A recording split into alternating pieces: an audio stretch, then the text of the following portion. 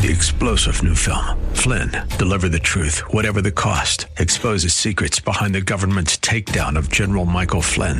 Flynn knew what the intel world had been up to. He ordered the first audit of the use of contractors. This set off alarm bells. He told the truth. He was the most dangerous person for Donald Trump to hire. They had to get rid of Flynn.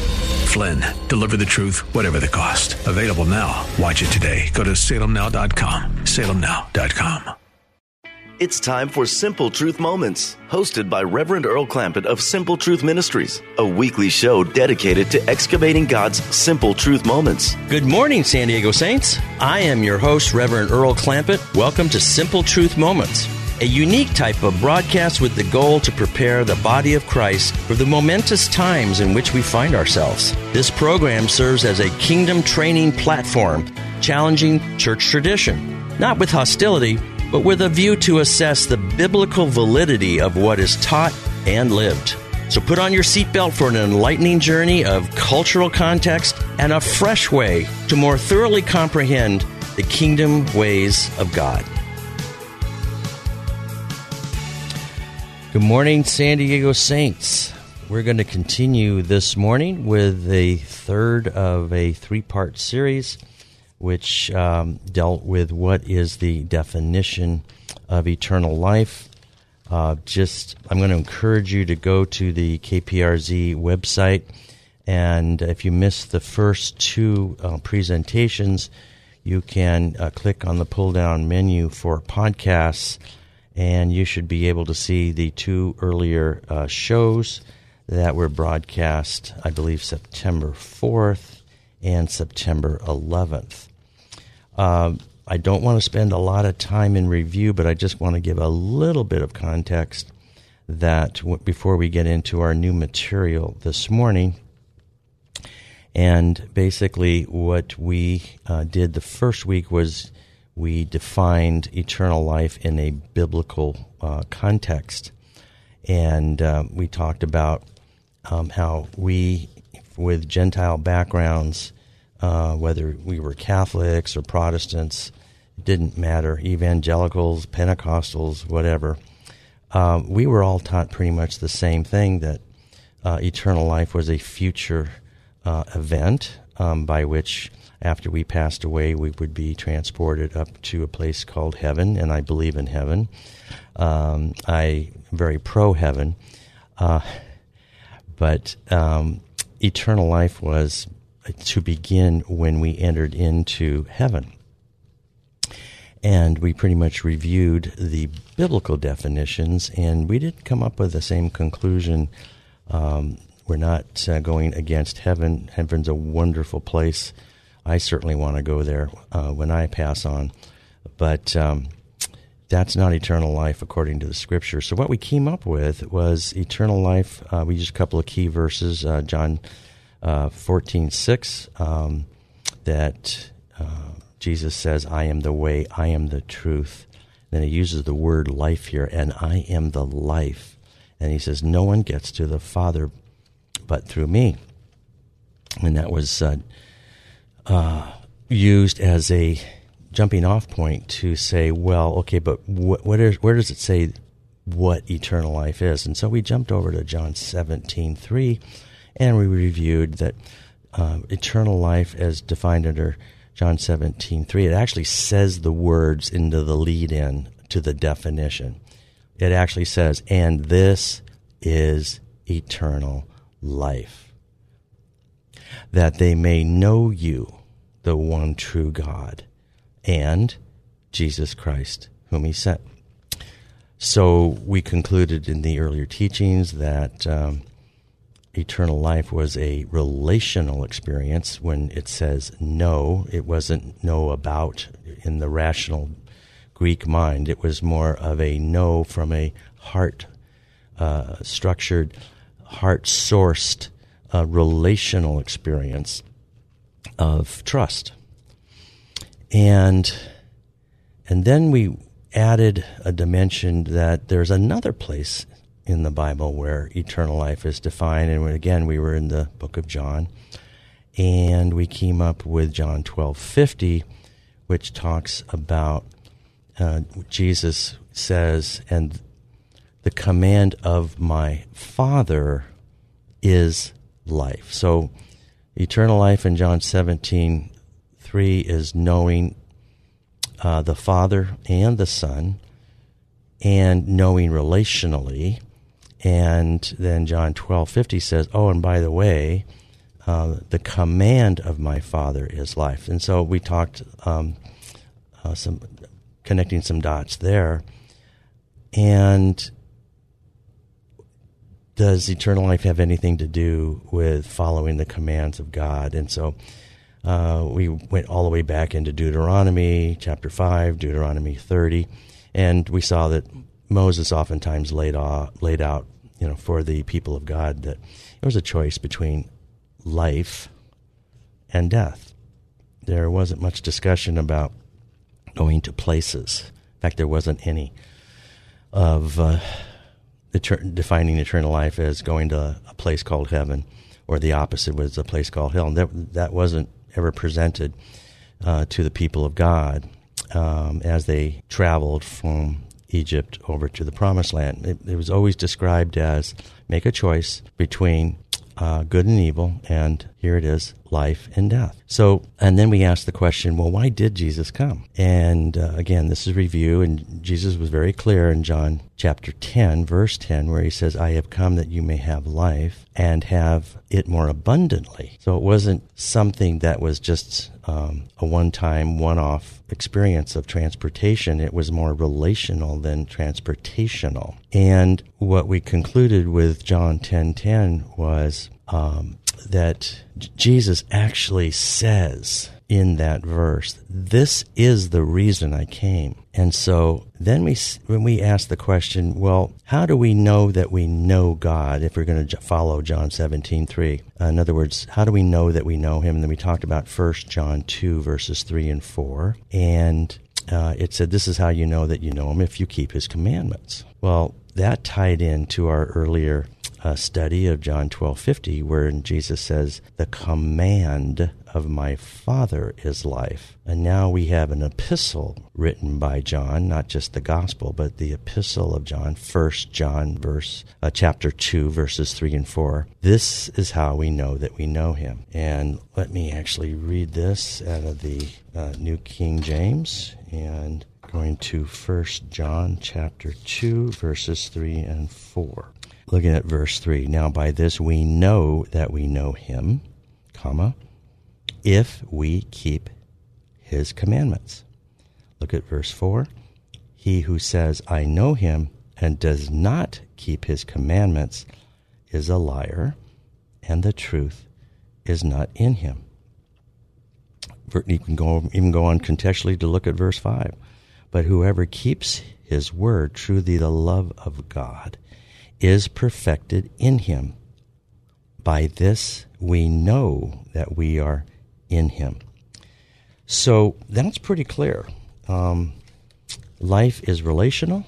It is not locational or transportational. It is more of a development of a ongoing relationship. We also discussed that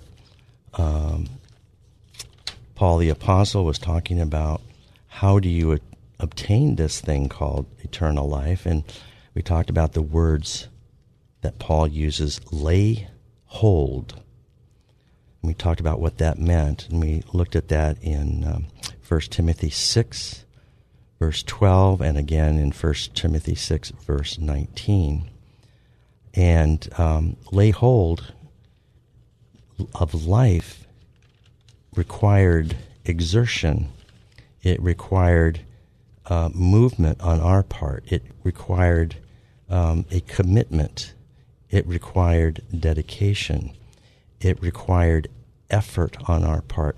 And we talked about whether initial salvation was, we know it's a free gift. Can't earn salvation initially. But is the purpose of salvation, we discussed whether it was a scholarship, in other words, a gift of an opportunity, a gift of a chance, or was it more of a diploma? And when we looked at the verses about eternal life with Paul, he lays out pretty clearly in Philippians 3, 8 through 14, again using the words lay hold, that he, in fact, all throughout his epistles, he's talking about running a race. Here in 1 Timothy 6:12, he's talking about fight the good fight of faith so that we may lay hold on what Christ has laid hold on for us. And he says, I consider everything of the world to be rubbish if I may come to know him, K-N-O-W. Again, that's the pursuit of the relationship. And so, and then we said, Paul is beating his body, running races, fighting the good fight, and he's pressing in. And so, obviously, Paul understood that the initial experience of salvation was a gift of an opportunity. I guess a good comparable example would be like a musical instrument, like a piano. If someone gave you a free gift of a piano, and there came a bench, a sitting bench with the piano, and inside the sitting bench were all the musical books, all the instructional materials on how to read music. And the purpose of the gift of the piano itself is so that it will produce wonderful music by the person who learns and engages the instrument. But if the bench is never opened, as far as getting the workbooks out and the going through all of the different exercises that you do when you learn how to play the piano, if that's never done, it becomes rather just a idle piece of furniture that be very attractive. But that really isn't the purpose of the musical instrument. It's designed to be engaged and played, and that music is designed to be enjoyed. And in many cases, give life to people by encouraging them and by having them enjoy the music, to be worshiping God, or to, for example, just communing with the Lord. And yet if the person never engages the free gift, then what was the point? So here we go. And then moving on, there was a question that we also dealt with, was when Jesus in Matthew 7:13 and through 14 talks about what is life and how do we attain life. And he talks about how the way towards life is a narrow road. It's difficult. He uses those words. But then here he ends it by saying there are only a few that find it.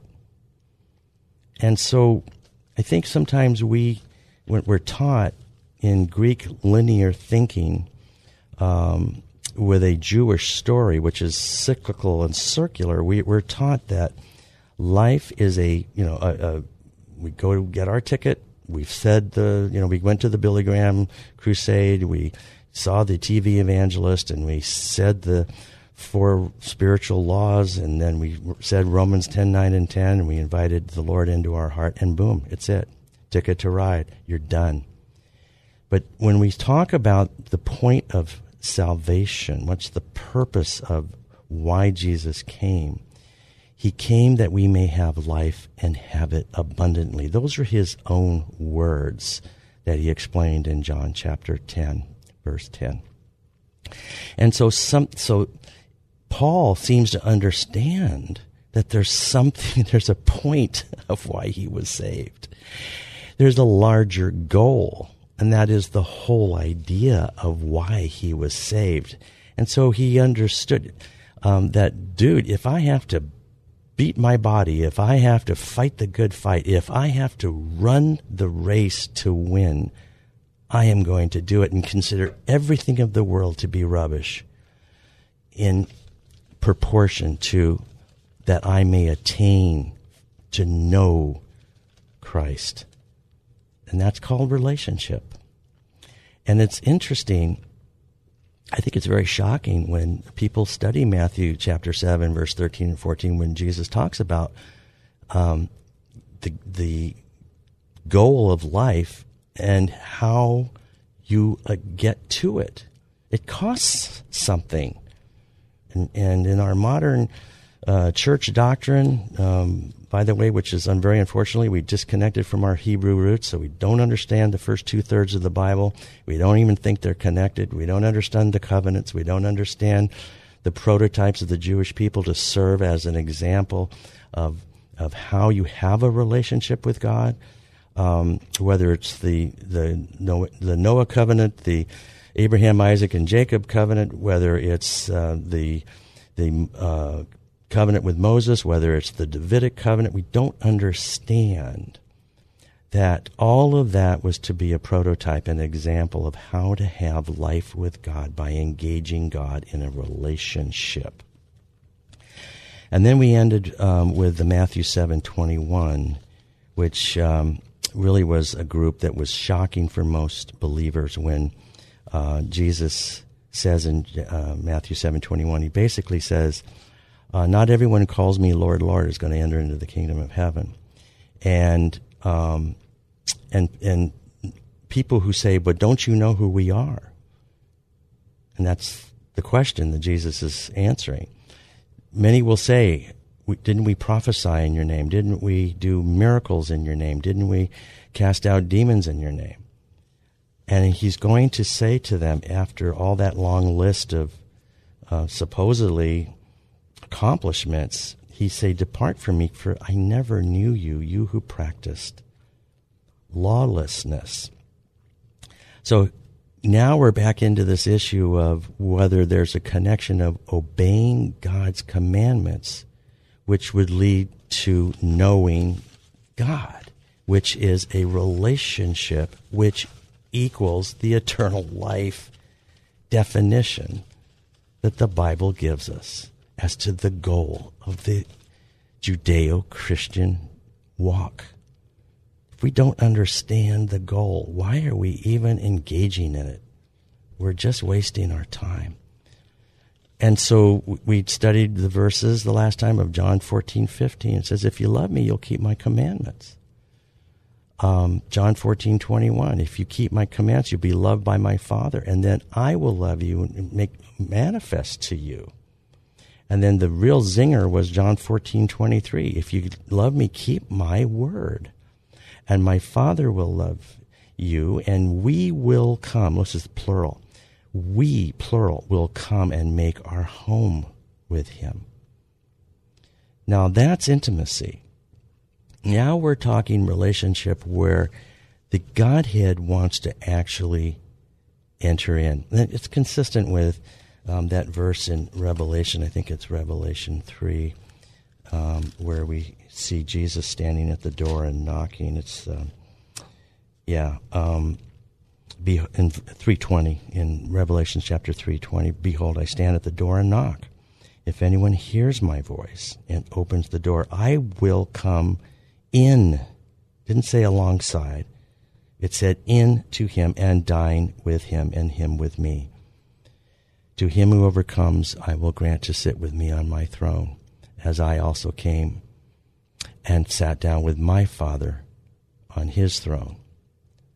He who has an ear, let him hear what the Spirit says to the churches. So we've got to go back to the biblical definitions of things, because if we don't go back to the original Scripture, we have to have Scripture for what we do and what we believe. Okay, so that is pretty much the review. We did talk really briefly about Romans chapter 12, and the reason we brought that up in connection with what is life and how do we attain life. In Romans chapter 12, the first two verses, I'm going to read from the New King James. It says, I beseech you, therefore, brethren, by the mercies of God, that you present your bodies a living sacrifice, holy and acceptable to God, which is your reasonable service. That's verse 1. Look at verse 2. And do not be conformed to this world, but be transformed by the renewing of your mind, that you may prove what is good and acceptable and the perfect will of God. We cannot obey God if we don't know what his will is. That makes sense. How can we obey someone when we do not know what his will is? Paul wrote, I believe it was in Corinthians, that circumcision is nothing and uncircumcision is nothing, but all that matters, the only thing that matters is keeping the commandments of God. Well, our job is to determine and discern what God's will is in particular situations and circumstances. And if we don't understand that, then how can we say, oh, we've done the will of God? The group of Matthew 7:21 didn't enter into the kingdom of heaven. They were dismayed and shocked. And Jesus said in Matthew 7, he said, not everyone who calls me Lord, Lord will enter into the kingdom of heaven. Let me find it here real quick. But he who does the will of my Father in heaven. He who does the will of my Father in heaven. So going back to how important it is that we know God intimately, relationally, so we have eternal life.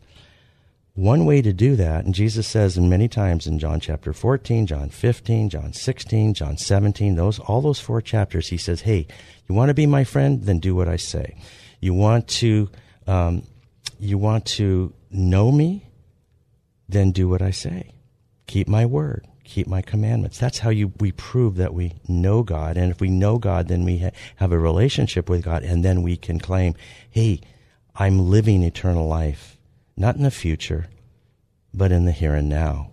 And that's how we're supposed to do it, in the here and now. Because we're the most powerful people in the world if we live our life 2 or 3 seconds at a time. And we're going to talk about that in the other side of the break here. We're going to talk about how do we transform ourselves by the renewing of our mind so that we may prove what is the good and acceptable and perfect will of God. And these are things that I taught to the inmates in the local jails here in San Diego County for a decade.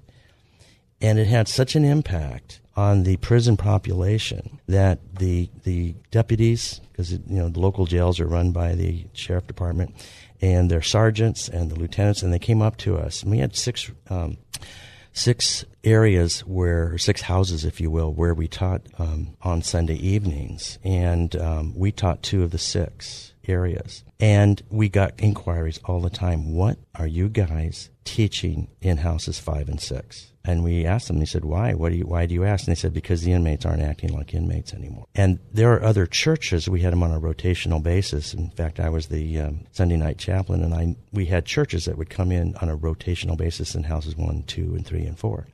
But they said, we don't see the changes over there. But we do see the changes where in houses 5 and 6. And we said, we are teaching the gospel of the kingdom. We're teaching the kingdom of God. We're not teaching church doctrine. We're not teaching church dogma. We're not concerned about denominations. We just want to go and teach the Rhema, the Word of God, the Logos. We want to teach the Word. And as we wanted to be practical and show the inmates that they could take the precepts and the principles that we were teaching and they could apply them right where they were in those particular circumstances at the particular time.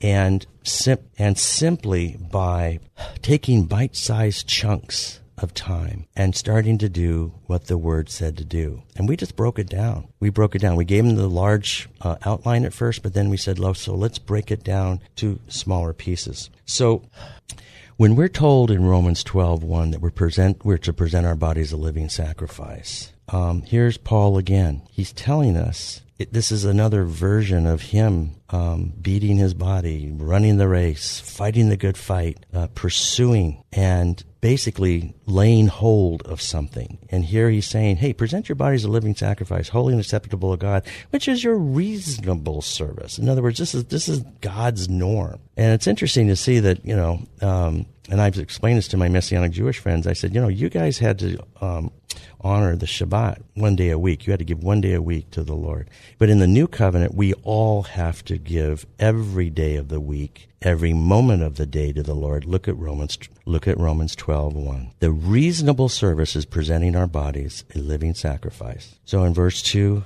we have to know and be trained how that we can prove what the good and acceptable and perfect will of God is. Maybe that has something to do with becoming a living sacrifice and transforming ourselves by the renewing of our mind. We'll discuss that on the other side of the break, and we'll give you some techniques on how to do just that.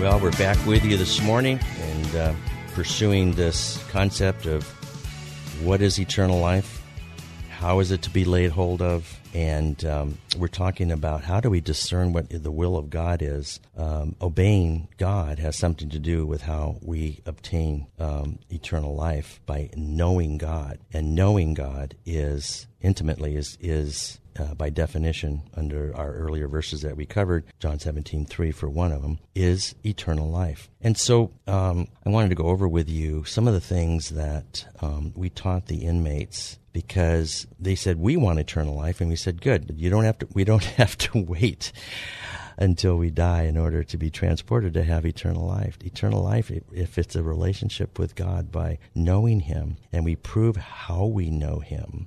That's evidence. We prove how we know Him by keeping His word, keeping His command. And again, if you look at John 12:50, Jesus said, the command of my Father is eternal life. Okay?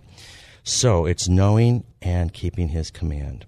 So, how do we prove what the perfect and acceptable and good will of God is? Good and acceptable and perfect will of God. How do we do that? Because we can't keep His command. We can't obey God if we don't know what His will is in a particular situation.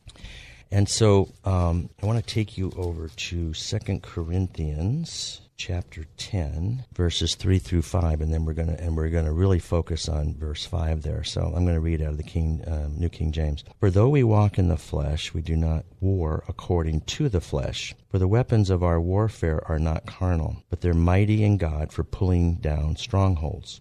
Verse 5, casting down arguments and every high thing that exalts itself against, notice this, the knowledge of God. Okay, let's just stop right there. This has to do with the knowledge of God, not knowledge about God, but knowing God relationally. So I'll read that verse 5 again. Casting down arguments and every high thing that exalts itself against the knowledge of God, comma. And here's the last part of verse 5. Bringing every thought into captivity to the obedience of Christ. Now, I want to read that same verse to you out of the Complete Jewish Bible by David Stern, because he has a way of phrasing this. So let me get over to 2 Corinthians 10:5. Starting at verse, let's go start at verse 3. For although we do live in the world, we do not wage war in a worldly way, because the weapons we use to wage war are not worldly. On the contrary, they have God's power for demolishing strongholds. We demolish arguments and every arrogance that raises itself up against the knowledge of God. There's the word knowledge again. Again, that's the tie-in to eternal life, comma. We take every thought captive and make it obey the Messiah.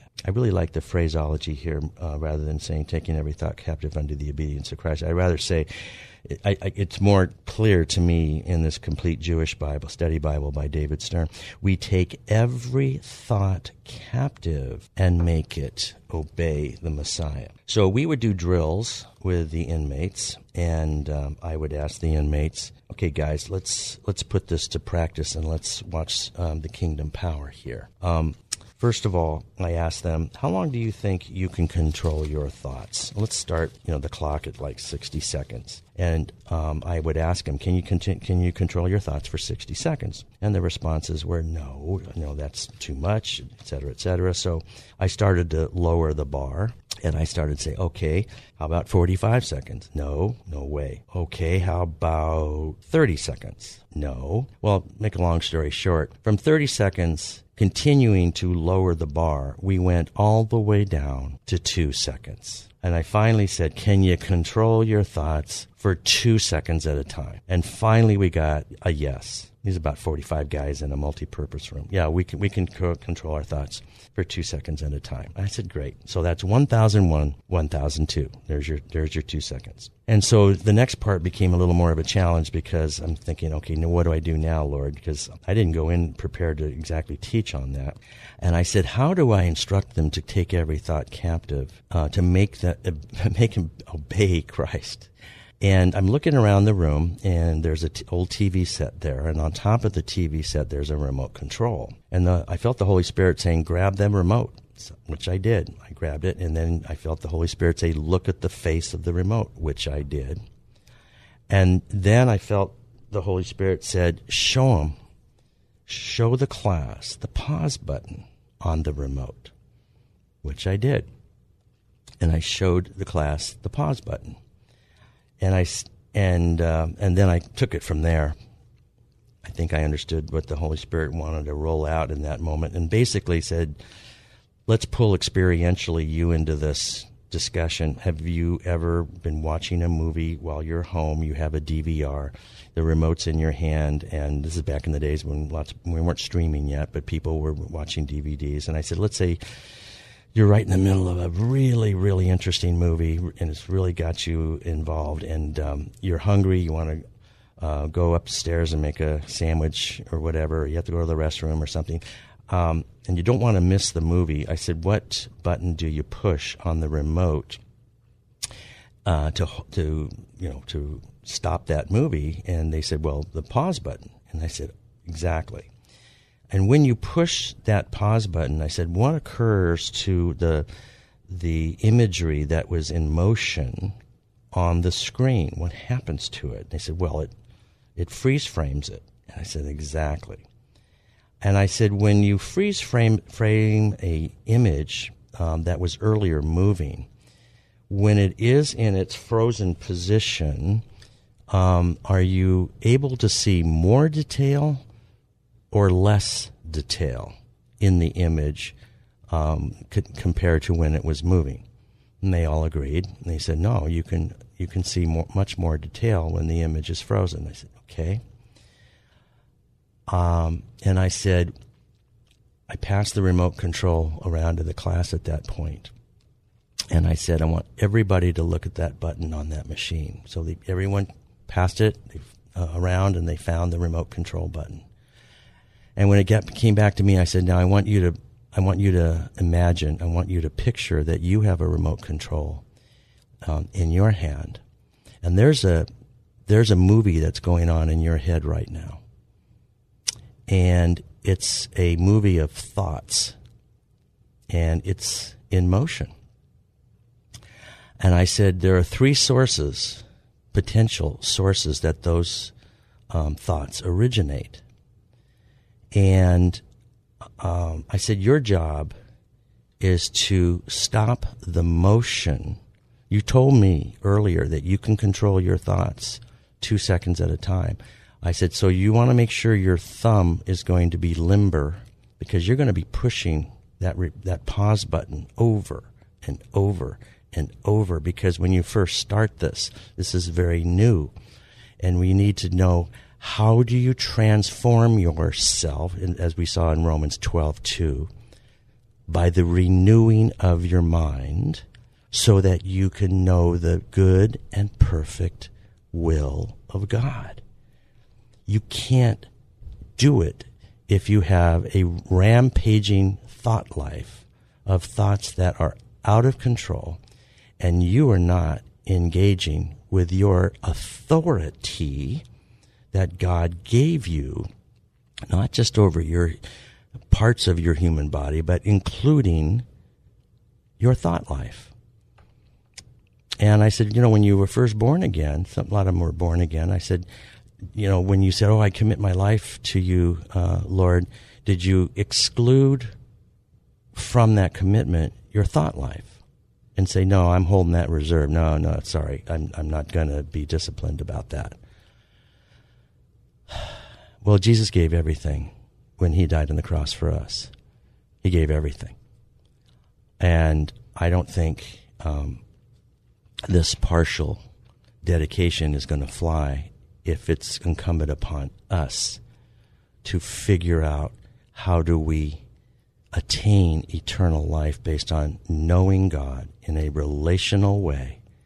And if the command of God is the proof or the measurement stick as to whether we know him or not.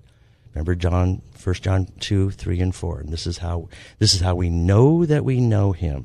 1 John 2, verses 3 and 4. This is how we know that we know him, whether we keep his commandments or not. Okay? So I said, you can't even know the will of God if your thought life is out of control. So we did some experiments, and I said, okay. They said, well, how do I start to do this? I said, okay, in jail it's different from prison. You are kind of on a conveyor belt, if you will. You're waiting for your arraignment. You're waiting for your pretrial. You're waiting for your actual trial itself. You're waiting for your sentencing. And so there's a lot of moving back and forth between jails and courts. And so breakfast is rushed, as is lunch oftentimes. And so I said, how long do they give you in the jail here for breakfast? And they said, about 20 minutes. I said, okay. So I said, this is what I want you to do tomorrow morning. This is Sunday evenings. And so these are the little drills that we gave the inmates to do.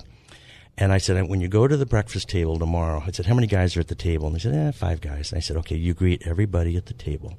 And then when you sit down, after you greet everybody, I said, you don't say anything to anyone until God tells you what to say and to whom to say it. And I said, that's going to happen for about 20 or 25 minutes, depending on how much time they give you. And then I said, when we come back next Sunday, I'm going to take a poll. I want to see whether you guys in general spoke more during that 25-minute period or whether you spoke less. So when we came back the following Sunday, took the polls, I said, how'd it go? And the inmates were in general agreement that not only did they speak less, they spoke a lot less. And I said, okay, you understand what you're doing. You're starting to take control over your thought life, taking every thought captive to make it obey Christ. That's 2 Corinthians 10:5. So I said, the next week you're going to do breakfast and lunch. And then the third week I gave them breakfast, lunch, and dinner. And the fourth week I gave them all 3 meals, plus they got a 30-minute recreation time outside. And so we would build and build and build and build and say, listen, all I want you to do is get it down for this limited time and see how powerful it is. Because we're going to teach you how to accumulate victories and triumphs over a rampaging thought life. And we said, look, you have 3 sources of thoughts. Either the thoughts you have in your mind right now either came from God, or they came from the enemy, or they originated with you. And I said, the trick and the tactics of the enemy is to make you think that your thoughts come about 100% from you. And I said, if he's successful in making you think that, then you're going to be very ineffective on taking every thought captive to make it obey Christ. So I said, here's what you want to do when you push the remote control button. Once you get a thought, you isolate it, you push the remote on pause. And then you go and you ask the Lord a question, a direct question. And you say, Lord, I have this thought, I have this image frozen. Did you, Father, just give me this thought? And then you wait and you listen for the answer, because he will answer that question. And you'll hear, yes, I gave you that thought, or he'll say, no, my son, no, my daughter, I did not give you that thought.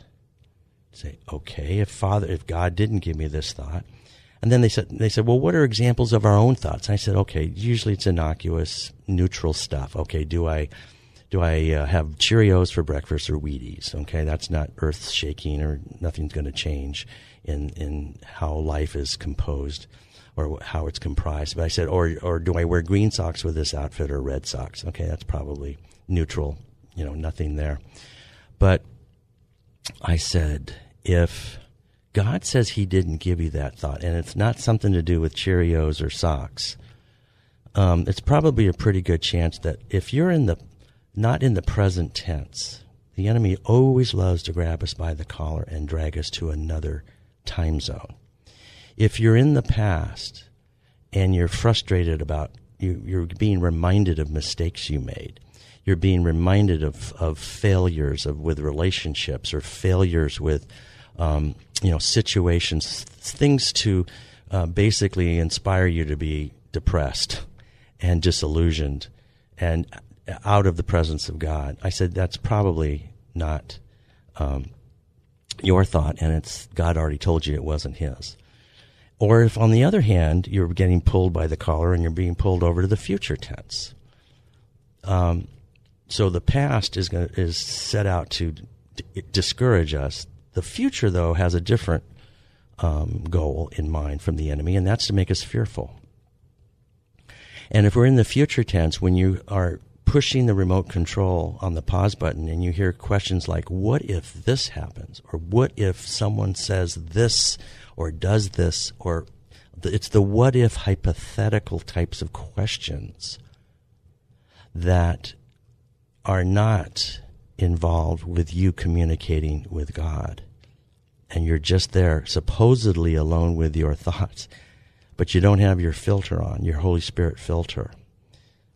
And without that Holy Spirit filter, your life and your thoughts are rampaging out of control. And that's exactly where the enemy wants you. And he wants you to make you think that is your norm. But it's not God's norm. And that's why we read in Romans 12, 1 and 2, that, let me grab it here real quick, just for a quick review. And I beseech you, therefore, this is out of New King James, by the mercies of God, that you present your bodies a living sacrifice. That includes your thought life, okay? You're presenting your body a living sacrifice includes our thought life. And by the way, Carolyn Leaf, who is a neuroscientist from South Africa, she's written several books about the Christian experience on taking thoughts control in your mind. On average, according to the neuroscientists, in a 16-hour wake cycle, you average about 30,000 thoughts a day. I'll say it again, 30,000 thoughts a day. So you see why we told the inmates you better have a limber thumb and learn how to flex the joints in your thumb, because you're going to be pushing that button a lot. Because you're going to be freeze-framing thoughts, taking a look at them, and then basically saying, I'm the gateway guardian of what's going to come in to this. What are we? We are temples of the living God. That includes our brain, our mind, and our thought life. It says we are the house of God. It says it in Corinthians. It says it in Hebrews, whose house we are. And we have a authority, not just an obligation, but we have the authority to decide what comes in and influences us. And we can't do it if we're living in a fast zone. We're like on the Autobahn in Germany with no speed limits. And especially with the type of technology that exists today with our so-called phones that really are sort of phones, but they're more computers than anything else. And so it's all about distracting you so you do not engage God with questions. You do not engage God with conversation. You do not ask questions or inquiries of God. And so this technique teaches you to engage, to begin to know God, so that you can determine in verse 2 of Romans 12 And do not be conformed to this world. Well, how about this world of technology? You talk about distractions. You talk about speed of information being thrown at us. Everything's faster now. 3G isn't enough. Now we got to go to 5G.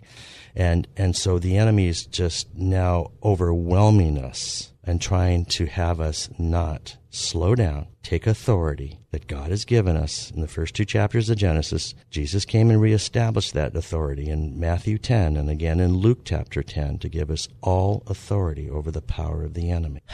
But we are to be transformed by the renewing of our mind. Well, that doesn't happen by, flicking a switch or snapping your fingers. We haven't been trained how to do this in church settings. This is kingdom stuff because we're talking about we do not war in 2 Corinthians 10. This is part of spiritual warfare. Although we do live in the world, we do not wage war in a worldly way because the weapons we use to wage war are not worldly. On the contrary, they have God's power for demolishing strongholds. Strongholds there are talking about your belief system, what you believe, what you operate on in your mind. And so it says next after that, for demolishing strongholds. So we're talking about truth versus the opposite of truth. And it's on us to be the gatekeepers and to basically say, I have at my disposal resources, divine resources, and I can ask Father God in Jesus' name to send me the Holy Spirit with all of the fruits of the Spirit, but more importantly in this case, all of the giftings of the Spirit to help me learn how to spiritually discern what is in my brain in the present moment and its origin. Because if I get it wrong, if it's there from the enemy, it's going to establish a stronghold. It will establish an argument and an arrogance that raises itself up against the knowledge of God. And what have we said the last 2 lessons? Knowing God is eternal life. That doesn't happen in the future. It happens now as we encounter our thought life right here, right now, 2 seconds at a time.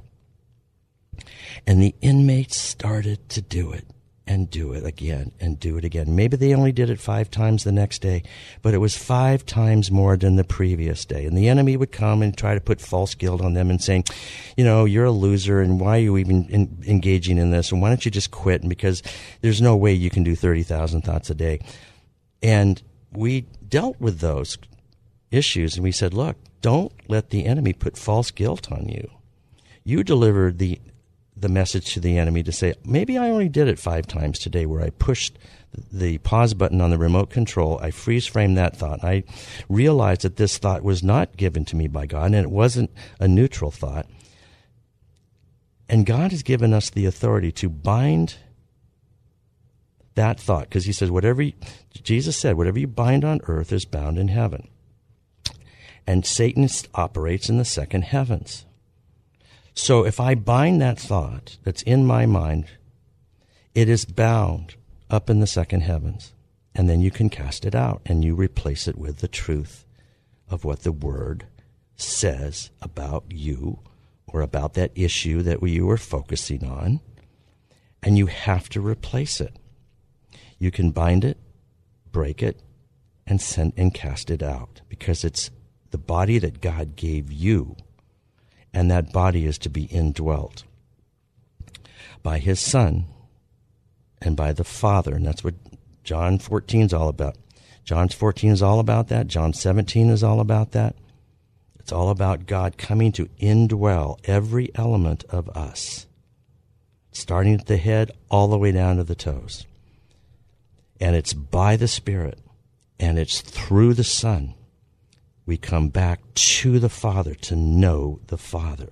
And that's why we make inquiries as we walk this out. This is what they call walking in the Spirit. This is what's called how to engage in spiritual warfare. So to finish the thought, so we have God's power to demolish strongholds in our minds. We demolish arguments in our minds and every arrogance that raises up itself up against the knowledge of God. If we don't control our thought life, it is very likely that we are not knowing God relationally in the here and now, growing, maturing, changing, blossoming, moving on from victory to victory, glory to glory, precept by precept, one step at a time. These victories they're cumulative, and I want to encourage you to start to do what I taught the inmates in the jails and see the impact it has on your life. You can do it, and you will grow as you do it more repetitively. This is a skill. It's a divine skill. God bless you. We will see you next time on Simple Truth Moments. Thank you for spending your time with us excavating God's simple truth moments. For more information and resources, visit simpletruthministries.net. That's simpletruthministries.net. To contact Simple Truth Moments, email me at earlsimpletruth@gmail.com. That's earlsimpletruth@gmail.com. So until next time, may God richly reveal His simple truth moments to you. You've been listening to Simple Truth Moments. Join Reverend Earl Clampett for another episode next Sunday at 11 a.m. right here on K-Praise. 3-star General Michael J. Flynn, head of the Pentagon Intelligence Agency, knew all the government's dirty secrets. He was one of the most respected generals in the military. Flynn knew what the intel world had been up to. He understood its funding. He ordered the first audit of the use of contractors. This set off alarm bells. The explosive new documentary, Flynn, Deliver the Truth, Whatever the Cost, uncovers the facts behind this scandal. Flynn told the truth. He was the most dangerous person for Donald Trump to hire. I find out the worst enemy that I'm going to face in my life is right here in America. They took my assessment and they wanted me to change it. And I was like, I'm not changing it. They had to get rid of Flynn. With in-depth interviews, archival footage, and never-before-seen personal records of the man behind the headlines. I just felt like I was drowning. Flynn, Deliver the Truth, Whatever the Cost. Available now. Watch it today. Go to salemnow.com. salemnow.com.